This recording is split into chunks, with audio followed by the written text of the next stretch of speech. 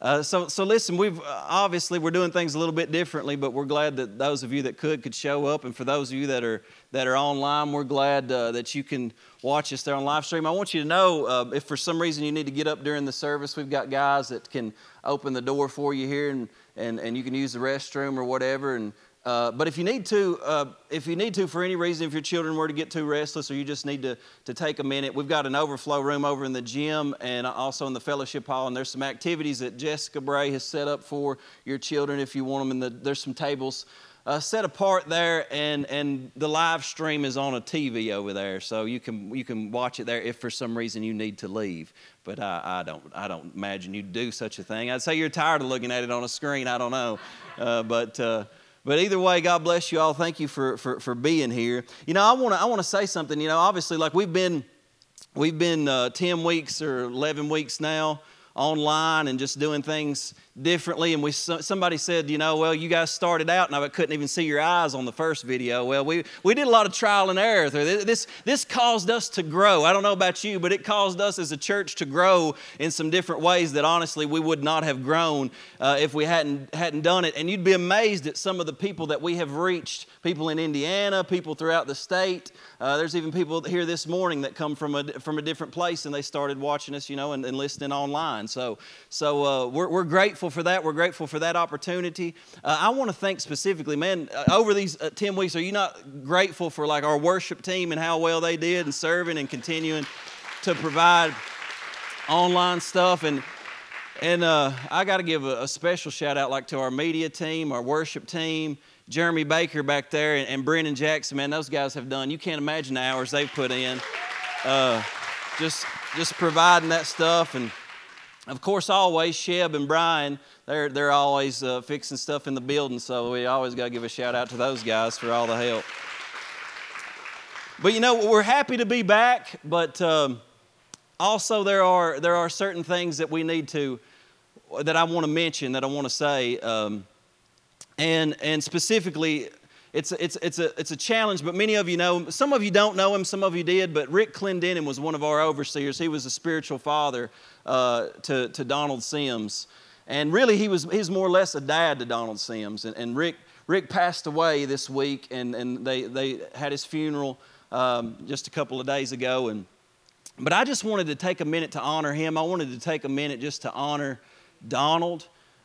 Rick was supposed to be here April the 26th, and we were going to transition and have a transition service, and Rick was going to preach that service. And then when all this stuff happened, he already had health issues, and of course we had to cancel the service regardless, so we didn't get to do that formally, and then he ended up passing away. But I just want to honor Rick because, man, here's the truth about Rick. I met him when I first came to this church. Right before I came to this church, I went with Donald to a conference in Western Kentucky, a CTMF conference. And the first time I met Rick, you know, a lot of times when you get around big wig preachers, like they just sort of walk past you, like they don't acknowledge you, you know what I'm saying? But this guy, first time I'd ever met him, I didn't even know who he was. He drags a chair out and says, "Sit down right there, son." And he puts another chair out. Hundreds of people in the room. He singles me out and he sits down and he talks to me for probably 45 minutes.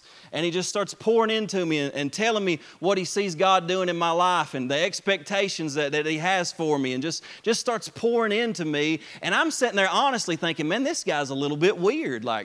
I'd never like anybody that I first meet this much. But the thing about Rick was he was an amazing teacher. He was an amazing leader. I mean, he planted churches throughout the world, and he did. But it wasn't so much what he did as how he did it. And he loved people more than anybody I'd ever seen. I never could figure out how he had a capacity for so many people.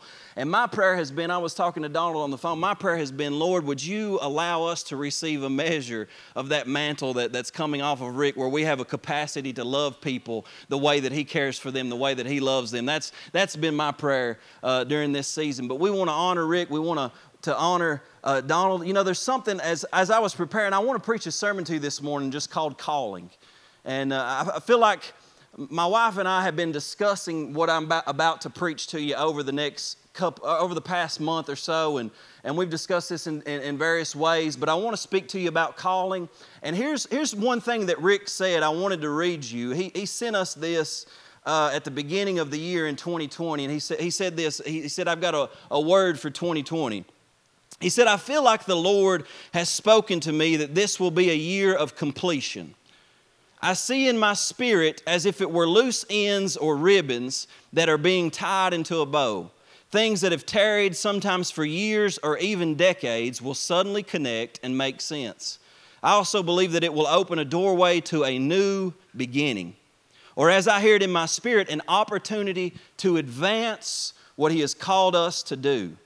I feel like it will be a year of generational thrust or passing of a baton to the Joshua generation. The scripture God keeps bringing into my spirit is Philippians 1:6, being confident of this very thing, that He who has begun a good work in you will perform it until the day of Jesus Christ. This upcoming year will be like a woman having a child. The birth of what God is going to bring forth will make us forget the labor pains of the past. Now, obviously, you can hear that word. You can say, well, but how come nobody's talked about this crazy stuff that's going on? And in some ways, I think all this crazy stuff that's going on can be a distraction to what God is doing in the Spirit. If you're not paying careful attention to what God is doing in the Spirit, then you may be distracted with all that's going on in the world around you. And it's not that we shouldn't pay attention to those things or we should ignore those things, but at the end of the day, God is always speaking to His people, and He has a better word than what the news is currently telling us. He has a better word than what doctors are currently telling us. And I believe that Rick was speaking into what he saw happening in the church. And what's so funny about this is I remembered this word, and I asked Donald to send it to me because about 2 or 3 years ago, now obviously Andrea wouldn't consider herself a prophet, and she never goes around saying the Lord said this or the Lord said that. But about 2 years ago, she started saying, and she wrote it down, and we said it. We were saying it probably 2 or 3 years ago, and we'd say it over and over again. But for whatever reason, she kept saying, I feel like May 2020 is going to be a season of completion for us. And Rick ended up saying this in his word, and here's the thing, there's so many things in our lives personally that we have been waiting on, that have been tarrying, and all of a sudden, in a moment of time, just this month, certain things seem to be tying together. Certain things seem to be making sense. Certain things seem to be coming to a completion. And I believe that there is a transition, just like Rick was talking about, where God is making a move. I mean, Rick Clendenin passed away the same day that Ravi Zacharias passed away. And I just felt like it was like the Lord was speaking and saying, you know what, there's a passing of the baton right here, truly, just like what Rick said. That there's a generation that's coming up that need to understand that, listen, God is calling you into something.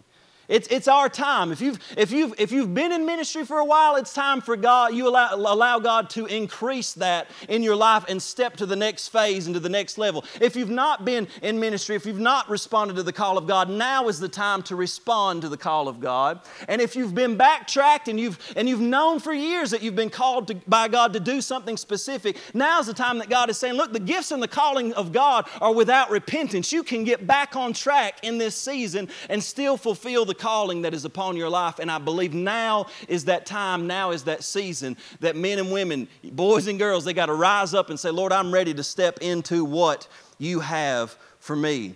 Now I want to start here in Romans chapter 1, verses 1 through 7.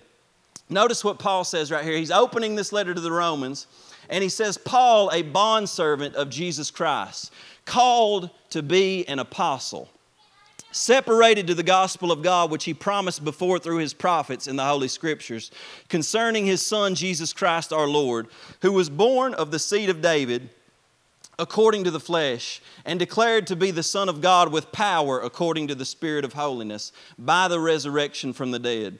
Through Him we have received grace and apostleship for obedience to the faith among all nations for His name, among whom you are also the called of Jesus Christ. To all who are in Rome, beloved of God, called to be saints. Now that word called there is just in that introduction 3 times. And anything that we see in Scripture is not there just for some meaningless purpose. It has a meaning. The word called in the Greek is kletos. That's my rap name, if you didn't know. Kletos. But in the Greek it's kletos, but it means called, invited, summoned by God to an office or to salvation. The call of God, listen, is a unique and a powerful process. And anybody who's ever been called by God, you have felt that draw We were talking with a couple of guys last night, just talking about the call of God and how the Spirit of God begins to draw us into salvation, and how you feel Him working in your heart. Because the truth is that none of us can come to God unless He does draw us by His Spirit. And He begins to call our hearts. He begins to draw us because He wants us to receive this gift of salvation, this invitation. And we yield to that calling for salvation. But see, it doesn't stop there, because then God calls us and He says, I want to separate you. I'm calling you to be a saint, Paul said. He was called to be an apostle, but he says, you're called to be saints. Saints are separated ones. Saints are holy ones. Saints are ones that shine as light in the midst of darkness. Saints are ones that are pursuing holiness. They're pursuing purity in their lives, and they are not like this world because the power of God is at work in them. There's a calling in your life for that, but it doesn't stop there either, because God is calling each of us individually and corporately into the body of Christ to fulfill the ministry as individuals that He's called us to, and as a body of Christ, as a church, we have a specific calling. And our calling is unique. It's not like everybody else's calling, but see, this calling is a unique process. And in Romans, Paul is talking about this, and he's discussing who he is now. Now, Paul, he was a Pharisee in the beginning, and he had a very good education. He was raised up by a dude named Gamaliel and taught all sorts of different languages. He would have known 4 different languages. He knew all kinds of things. But when God called him, everything changed. Matter of fact, Paul was persecuting the church. He was coming against the church, against the body of Christ. And all of a sudden, on the road to Damascus to deliver letters so that more of the church could be persecuted, all of a sudden, Jesus Christ appears in a bright cloud of glory over his head as he's riding. He falls off of his horse and he hears a voice saying, Saul, Saul, why are you persecuting me? And he says, Lord, I don't know, and I don't know what's going on. And it freaks him out, but he's knocked off of his horse. He's blinded by this situation, and he's sent to a man named Ananias who lays hands on him. And that moment, the scales fell from his eyes. He was filled with the Spirit, the Scripture says, and immediately he began to preach the gospel. Immediately he understood this call that was upon his life. But see, this calling developed in him because he began to understand that his calling was to the Gentiles. He was called as an apostle, separated to the gospel of God, and he could not get away from that calling. It wasn't something that was easy for him. This man was shipwrecked 3 times. He was beaten with rods. They whipped him with cords. They did all kinds of things to try to get him to shut his mouth. But the calling was stronger than the forces of evil and the power of this world around him. The calling of God is stronger than this world. What God has called us to do overrides those things in our lives when we sense that call, when we respond to that call that is on our lives. Now, here's one of the things that I wanted to note, because I think this mentality has to be birthed in our hearts before we really step into the call that God has us. Paul opens, before he even says he's called, he says, Paul, a bondservant of Jesus Christ. The Greek word there is doulos, and it means a slave, literally. But it's a particular meaning because Paul would have known a slave or a bondservant to be what it was described to be in Exodus 21 or Deuteronomy 15. Now, the Jews, they had slaves. But they had, and I'm not condoning that. I don't believe that we should condone that. But the point is, the Jews had slaves, and here's the way that they functioned in slavery. For whatever reason, a person would be sold into slavery out of debt or out of necessity. Maybe their entire family would be sold to a man. But here was the law on a bondservant: was 6 years. The master had to release that slave after 6 years and give him the opportunity to go free of charge. That was the law in Jewish law. You can read it in Exodus 21. But it says, if that bondservant, if that slave says, I love my master, I do not want to depart from my master, then his master shall take an awl and nail his ear to the door. It was almost like a proof or a love test. And from that day on, that bondservant would say, I'm forever committed to my master, and this is the mark that I am his bondservant, and I'll always be with him. It was a test of love. Paul was saying, look, I'm not my own anymore. Everything in my life has now been given. I am under the hand of my master. I am completely at his disposal. And see, what happens is there's a shift, because in the beginning, a slave serves out of obligation. He serves out of fear of his master. But there's a point where he grows to know his master, and now no matter how difficult the calling may be, he says, I love my master, and I don't want to go even if I could. You switch from a bond slave to a love slave, and then all of a sudden the calling is no longer a burden. The calling is readily embraced because you love the one who has given you this calling, no matter how difficult it may be. Now, let me give you a few points. Number one, I want you to understand about your calling is that your calling is not for you. Your calling is not for you.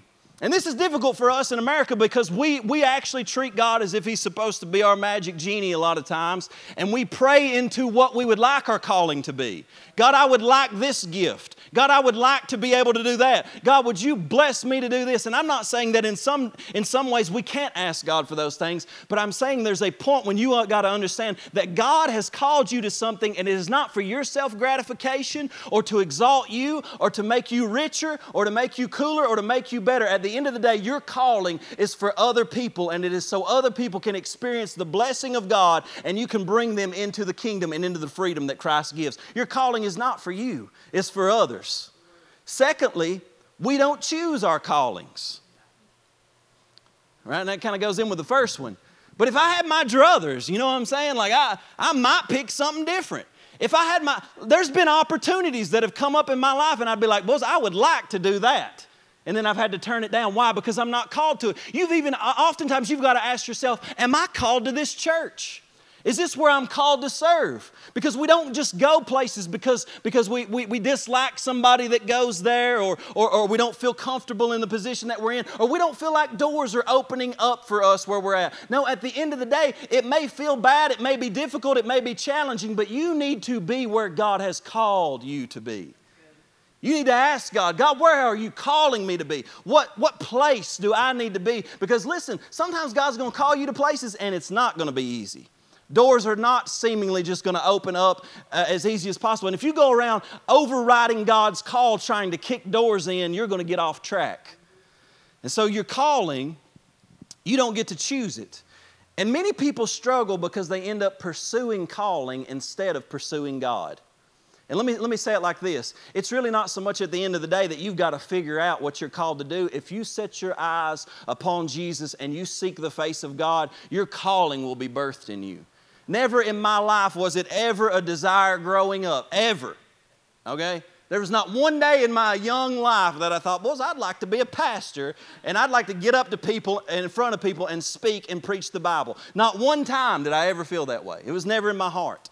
But when God called me, even when He called me, there was an extreme fear that came over my life. And even to this day, I still get fearful about what God is calling me into and dealing with me about. But see, it was birthed in me not because I wanted to do something for God. It was birthed in me because I wanted God, and I pursued God, and the calling was birthed. But y'all know the story of Jonah, right? Here's what it says in the book of Jonah, in just the opening. Because Jonah was called, it says in verse 1, chapter 1, now the word of the Lord came to Jonah, the son of Amittai, saying, arise, go to Nineveh, that great city, and cry out against it, for their wickedness has come up before me. In other words, he's saying, look, Jonah, this place is so wicked that it's actually coming up and I'm smelling it. That's what the Hebrew signifies, that he's smelling this wickedness. It's rising up into his face. And it says, but Jonah hears the word. He experiences the word of the Lord. He feels God's heart for what wants to happen, and he senses that call. But Jonah instead arose to flee to Tarshish. Notice what it says, from the presence of the Lord. And notice this, he went down to Joppa and found a ship going to Tarshish. He paid the fare. There's a price to be paid when you move away. And he went down into it to go with them to Tarshish from the presence of the Lord. Notice 2 times, when he is fleeing the calling of God, what is he fleeing? He is fleeing the presence of the Lord. He's fleeing the presence of the Lord. I'm telling you, so many of us, we miss hearing what God is saying to us in an hour, and it's because we miss seeking the Lord. We miss getting into His presence, opening His Word, spending some time in prayer, because the next point is that your calling is found in God's presence. What that means is there's a calling somewhere down on the inside of every single one of us. God is dealing with us. If the Spirit of God lives in you, He has called you to something. You have to understand that. And if He's called you to something, He has already deposited it into you through your natural gifts and abilities. But more than that, beyond your natural gifts and abilities, in your weaknesses, the Holy Spirit is activating something in you, but it lays dormant in us a lot of times. And the calling of God is going to begin to rise to the surface when you're willing to enter into the presence of God and spend time there. when you're willing to devote your life to God. But see, Jonah knows this. He gets into the presence of, like, I imagine Jonah being like this: Lord, I'm ready for you to use me, buddy. I'm seeking you. I'm praying. I'm fasting. I got my word open. And then all of a sudden the call comes. Nah, that ain't what I expected, though. I mean, I came into the presence because I thought you was going to give me what I wanted. Like I thought you was going to, Lord, I thought you was going to call me to an international ministry where I could wear a white coat and knock people out and just and make millions. Like, I thought you were going to call me into something that would be easier and better. But you're sending me to a place where people hate me, where they hate you, God, where they have murdered people. They don't deserve your mercy. They don't deserve your grace. And Jonah says, I ain't going down there. And at the end, if you read the book, you begin to understand that Jonah in the end says, God, the reason I didn't want to go down there is because I knew as soon as I said 40 days and y'all are going to be overthrown, that you were a merciful God and they would repent and then you wouldn't even bring judgment on them. You wouldn't even destroy them after that. He said, forget that. I'm getting out of the presence of God. I don't want to deal with the conviction. I don't want to deal with that call anymore. So he tried to go as far away from the presence of God as he could. But as you know, if you read the story, you can't go. If you flee, it's just going to, you do not want to move away from the presence of God in your life. And I know sometimes it's very difficult. And here's the thing. Many people will worship comfort rather than worship God. And so many of us, when we're called by God, we choose comfort over the calling of God. And I'm going to tell you something. The call's not going to be comfortable. It's going to be different. And we're going to choose oftentimes to fear man rather than God. And we're going to move away from His calling, but that's not what God would have us to do in our lives. See, the calling of God is not always comfortable, but it's rewarding, and it is the reason you exist. And if you read throughout Scripture, now here's the good news though, because if you say, well, I struggle with that a little bit, guess what? If you read throughout Scripture, when God called men and women, most of the time, they struggled with their calling. They did not just readily accept it and say, all right, Lord, I hear that, I'm doing it, let's go. They weren't readily obedient out of the gate. They struggled with their calling. Even when I think about Moses, when we read about Moses, Moses was the primary figure in Jewish history and Old Testament theology. I mean, they distinguished it from, like, even in the New Testament, from the book from Moses and into the New Testament, essentially. That Moses was this guy who he instituted the law. He instituted the Old Covenant. He was their leader. And when I think about him, I think about an amazing man of God that followed God, that went through an immense amount of difficulty leading 3 million people out of Egypt. But see, number 4, I want you to understand, and Moses almost did this, but too many abort their calling because of fear. And that's very simple, but it happens so often. Too many abort their calling because of fear. See, Moses had an encounter with the presence of God at the burning bush. He answered God and said, God, here I am. But then God began to speak to him about what he was going to do. He said, look, I know you're 80 years old, Moses, but I made a promise to Abraham, to Isaac, and to Jacob, to your forefathers, that I would bring your people out of Egypt and I would bring them into a land flowing with milk and honey, and I would be faithful to fulfill my promises, and their descendants would be like the sand on the seashore, like the stars are in the heavens, and I'm going to fulfill my promise, but I'm sending you back in there with just a staff, and you're going to say, Pharaoh, let my people go. And immediately Moses begins to react, and he makes 5 excuses to argue why he could not do what God was calling him to do. In Exodus chapter 3, verse 11, it says, Moses said to God, who am I that I should go to Pharaoh and that I should bring the children of Israel out of Egypt? In other words, this is an excuse a lot of people make, is I'm just not good enough, Lord. I'm just not good enough. I'm not equipped enough. I don't have it together. Who am I? How are you going to come in here and call me, Lord? Do you actually know me? You know what I've been through? You know the things I've said? You know the things I've done? Do you know that I wake up and I don't even have you on my mind most days, Lord? Like, I got another agenda going on. Who are you that you're going to come in here and call me with all of my mess? And God responds to him by saying, look, it's not about who you are. It's about who I can equip you to be. I want you to be my vessel. I want you to be available. It's not about your perfection. It's about the one living inside of you and his perfection. He said, it's not about who you are or whether you're good enough. It's about the fact that I am with you. I'm going to be with you. What I've called you to do, never think you're doing it alone. I'm going to be with you doing it. But see, then, it says in 1 Corinthians, let me read this scripture to you in 1 Corinthians 1, 26 through 29. It says, brothers and sisters, consider who you were when God called you to salvation. consider who you were when God called you to salvation. Not many of you were wise scholars by human standards. When the Lord called me to preach, some people think, man, Clay, he got a lot of knowledge. When the Lord called me to preach, I was one of the dumbest human beings on the planet. No doubt about it. I barely knew Scripture. You know what I'm saying? I had an NIV and I'd read like 32 verses or something like that. I mean, it was not good. But when He called me to do it, I was not ready, in a sense, in my own mind. And He says, not many of you were wise scholars by human standards, nor were many of you in positions of power. Not many of you were considered the elite when you answered God's call, but God chose those whom the world considers foolish to shame those who think they are wise, and God chose the puny and powerless to shame the high and mighty. He chose the lowly, the laughable in the world's eyes, nobodies, so that He would shame the somebodies. For He chose what is regarded as insignificant in order to supersede what is regarded as prominent, so that there would be no place for prideful boasting in God's presence. Moses says, who am I? God's saying, you're just who I need. You're just who I need to get glory out of. So that the world can look on it and say, there was nobody, they were nothing. They didn't have the ability, they weren't equipped, but there was something that came out of them that was more than them, that gave life, that shined light, and it changed the world because God was with them in that moment. But Moses says, that's not enough, Lord. So Moses says to God in 3:13, he says, indeed, when I come to the children of Israel and say to them, the God of your fathers has sent me to you, and they say to me, what is His name? What shall I say to them? In other words, and this is one that I hear a lot, I don't have the answers. How can I do what you're doing, Clay? You got all these biblical answers and stuff like that. I don't have those answers, so I'll just send them to you. At some point, you got to realize that everybody has to grow somewhere. If you don't step into it in order to develop yourself, you're never going to have what you need. But here's the other thing. God will give you the answers that you need when you need them. The gospel is not about having all the answers. You know enough to do ministry right now.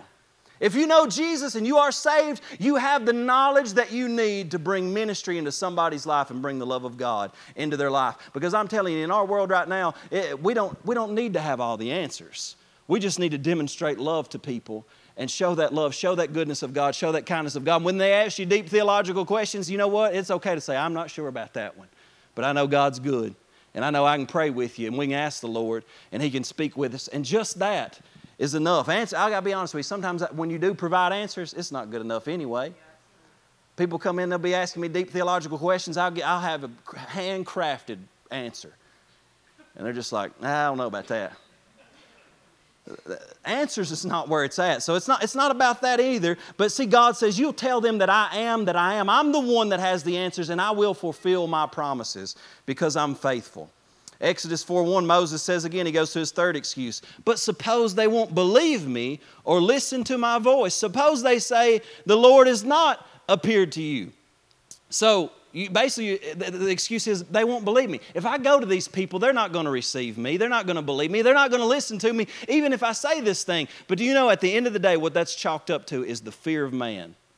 You fear more what people will think of you when you go and you fulfill your calling than you fear what God will think of you when you disobey Him. And see, we're not called to worry about what people think. We're called to do what God has called us. You know, when God called Isaiah, when He called Jeremiah, basically He told them, hey guys, I've called you to do this, and it's probably not going to be successful. Like, you're going to preach to them, and they're still going to rebel. Matter of that, Isaiah, turns out they're going to saw you in half, bro. Bad. It's pretty bad.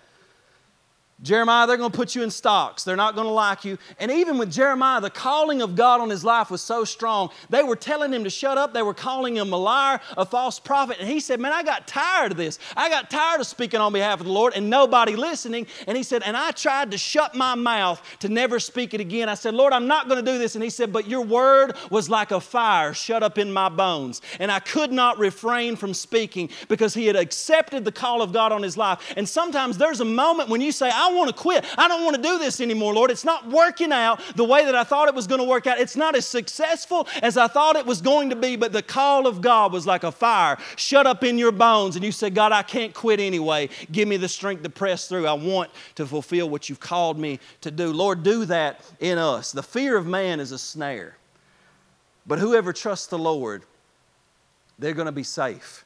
And man, we cannot be afraid of what man thinks or man's expectations. We have got to turn to the Lord and trust in Him. God says, Moses, I'm the one that's going to equip you, and I'm going to use you supernaturally to bring about transformation in people's lives. But Moses says again in Exodus 4:10, he says, "Oh my Lord, I'm not eloquent, neither before nor since you have spoken to your servant, but I am slow of speech and slow of tongue." In other words, he's saying, boys, I'm a terrible public speaker. How many of y'all said that one? I can't speak. He said the same thing. Turns out Moses actually gave some pretty good speeches on occasion. Like he said some pretty good words. But God says, Moses, who made man's mouth? You think I'm not able to give you the words? And there's something that transcends just being a good, skillful preacher. See, I couldn't even say that word right when I tried to say it right then. There's something beyond that. There's an anointing of the Spirit that sometimes you can stutter, but the power of God is there to penetrate people's hearts. Now, Exodus 4:13, he said, "But, oh my Lord, please send by the hand of whomever else you may send." In other words, here he's just saying, look, Lord, I'm not qualified, and truth be told, I just don't want to do it. How many of y'all ever been in that position? Like I'm cool with just coming to church week after week, but man, I don't want to do anything else beyond that. You know what I'm saying? Like, I'm fine with just coming to church. I even liked it better when we could stay in our pajamas, man, and just stay at the house. Like I told them last night, we were getting ready for church. I was like, boys, I don't really want to go to church tomorrow. I really like getting up and just sitting on the recliner and watching myself. And this is good. Yeah. I ain't got to do nothing this morning. Then I woke up and all this pressure's on me. And I'm like, oh gosh, I got to figure stuff out. We got to work this thing out and make it happen. But see, we just don't want to do it. He's saying, Lord, just send somebody else, please. I mean, you got 7 billion people out here. You trying to come to me? Trying to get me to do something? But see, He has called you. There's a calling upon your life, and you do not want to do this. You do not want to resist His calling because it's the reason you were born. You want to step into His calling. You want to respond to that calling. And I like what He does here because actually, at that point, God gets a little bit angry. It says He responds with righteous anger. And the Lord was a little bit hot. But He cooled His jets. And He said, all right, Moses, you don't want to speak. You don't want to do that. You're still called. You better get over it. I'm going to send Aaron, your brother. He'll be your mouthpiece. In other words, He's saying, look, if you feel that bad, you feel like you're not going to be able to make it, and this is what the Lord has spoken to me recently. You feel like you're not going to be able to do it, Clay, guess what? I'm going to surround you with people that are going to help you, that are going to encourage you, that are going to support you, that when you fail, when you're weak, when you can't fulfill that responsibility, I'm going to equip them to fulfill that responsibility because we are a body of Christ. We're not just one man or one person or 2 people. We are a body, and we are designed to work together, and if one part is missing, the body is not functioning at full capacity. And every one of us have got to step into this calling. And I'm telling you, when you receive that calling and you know you're called by God, you can stand up against any obstacle. There have been so many times that I've wanted to quit. I can't tell you how many times.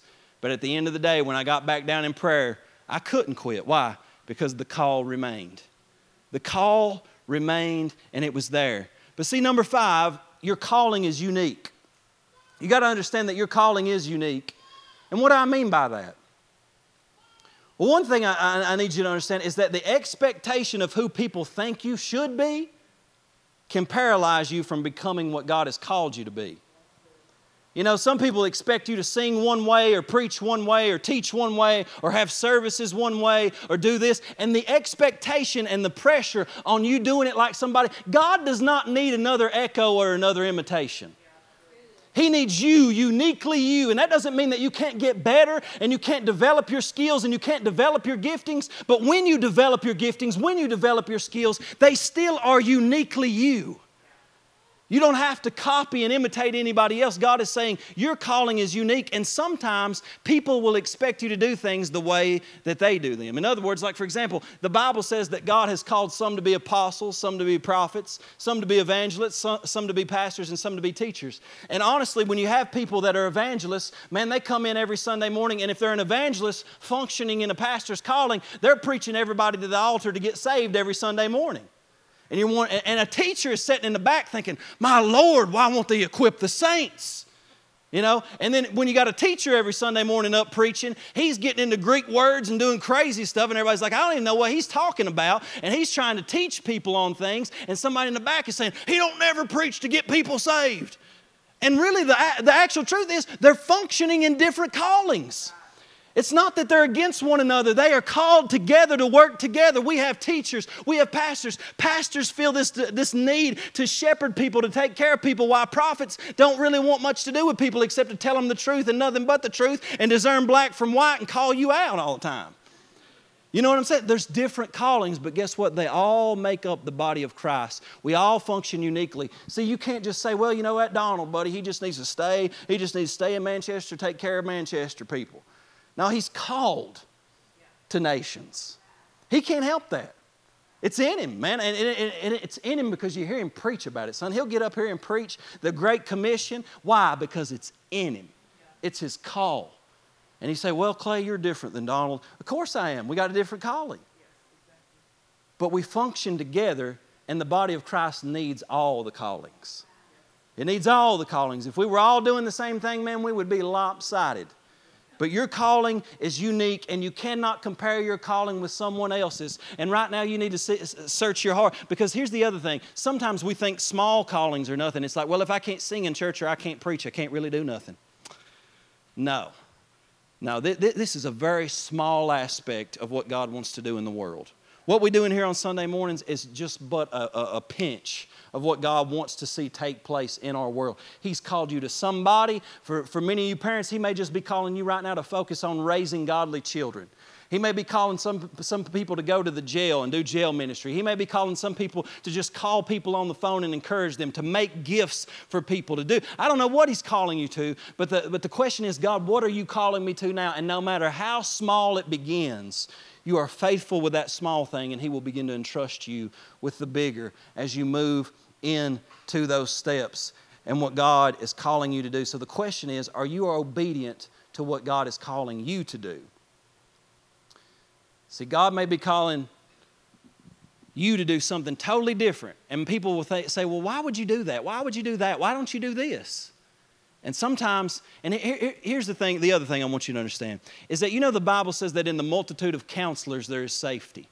If we're making big decisions in life, it is very good, right, to get multiple counselors to say, here's what I'm thinking. I'm deciding on this. There was a big decision coming up in my life, and it's still kind of coming up. And I've been to multiple people. I've asked my overseers. I've asked friends. I've asked family. And what do I get out of, if I ask 10 people, all of them are different answers. Some of them are like, no, brother, don't do that.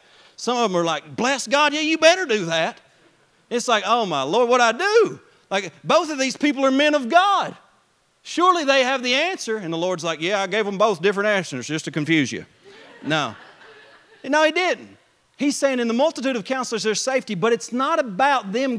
When you go for counsel, you're not expecting them to give you the answer straight from God. What they're doing is giving you a word that will sharpen what God is saying to your heart. And you can know based on what they say, that does not quite set with what is in my heart and what the Spirit of God is telling me. And it refines what God is saying to you so that you can move into your calling.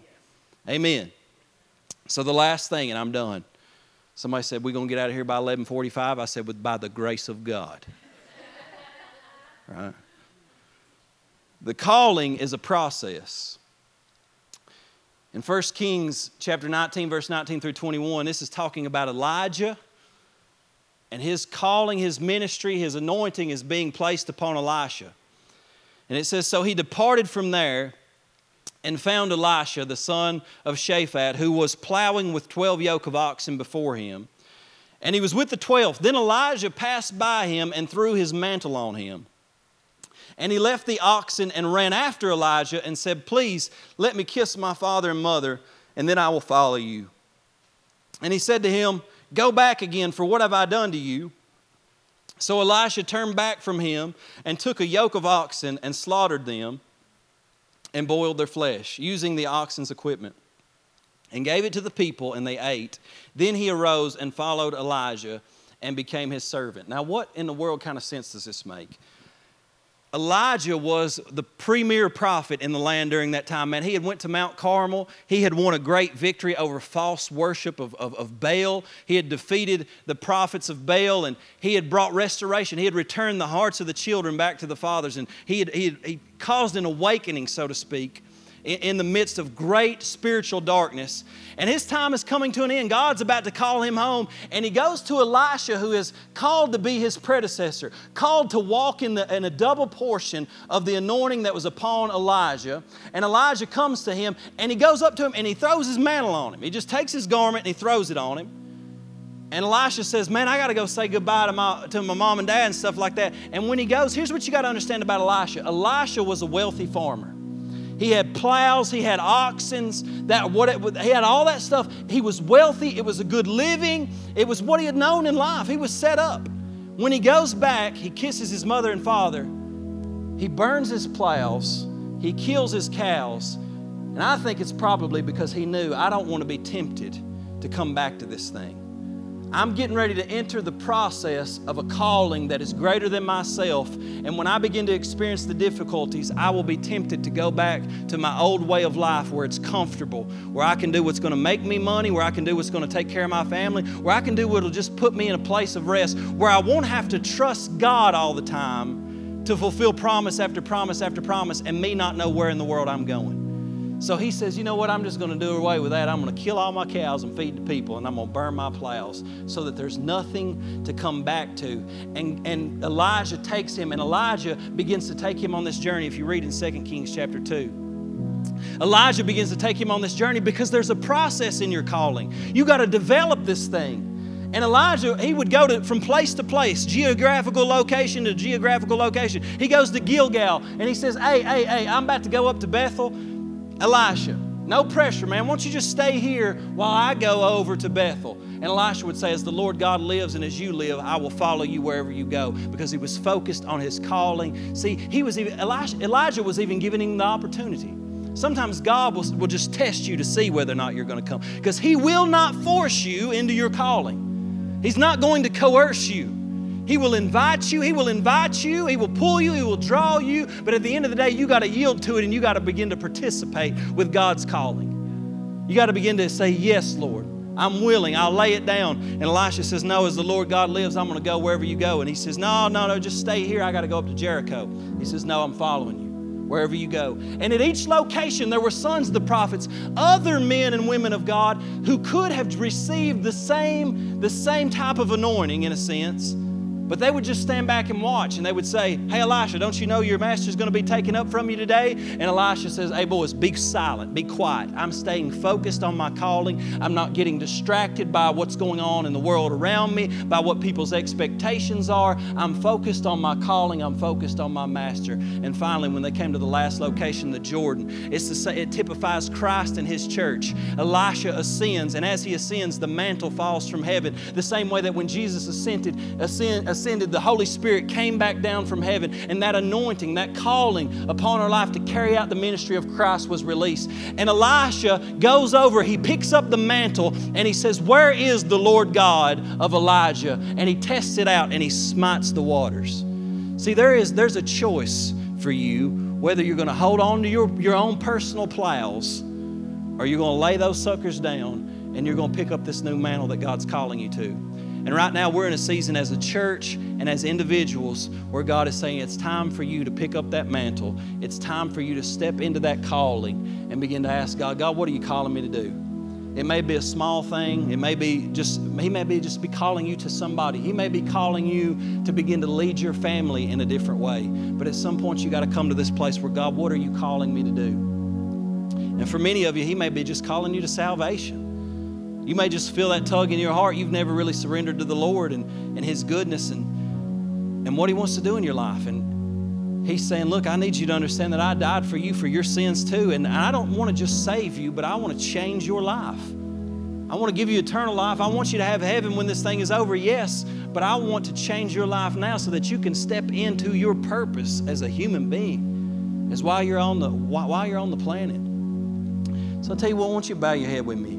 Where you're at. We're going to spend a minute. They're going to come up and play a little bit. And as they're playing, I want us to just pray. We're not going to give an altar call. We're just going to stay at our seats. And we're just going to pray for a moment. But I want you to ask yourself, Lord, and ask the Lord, God, will you show me what you're calling me to at this moment?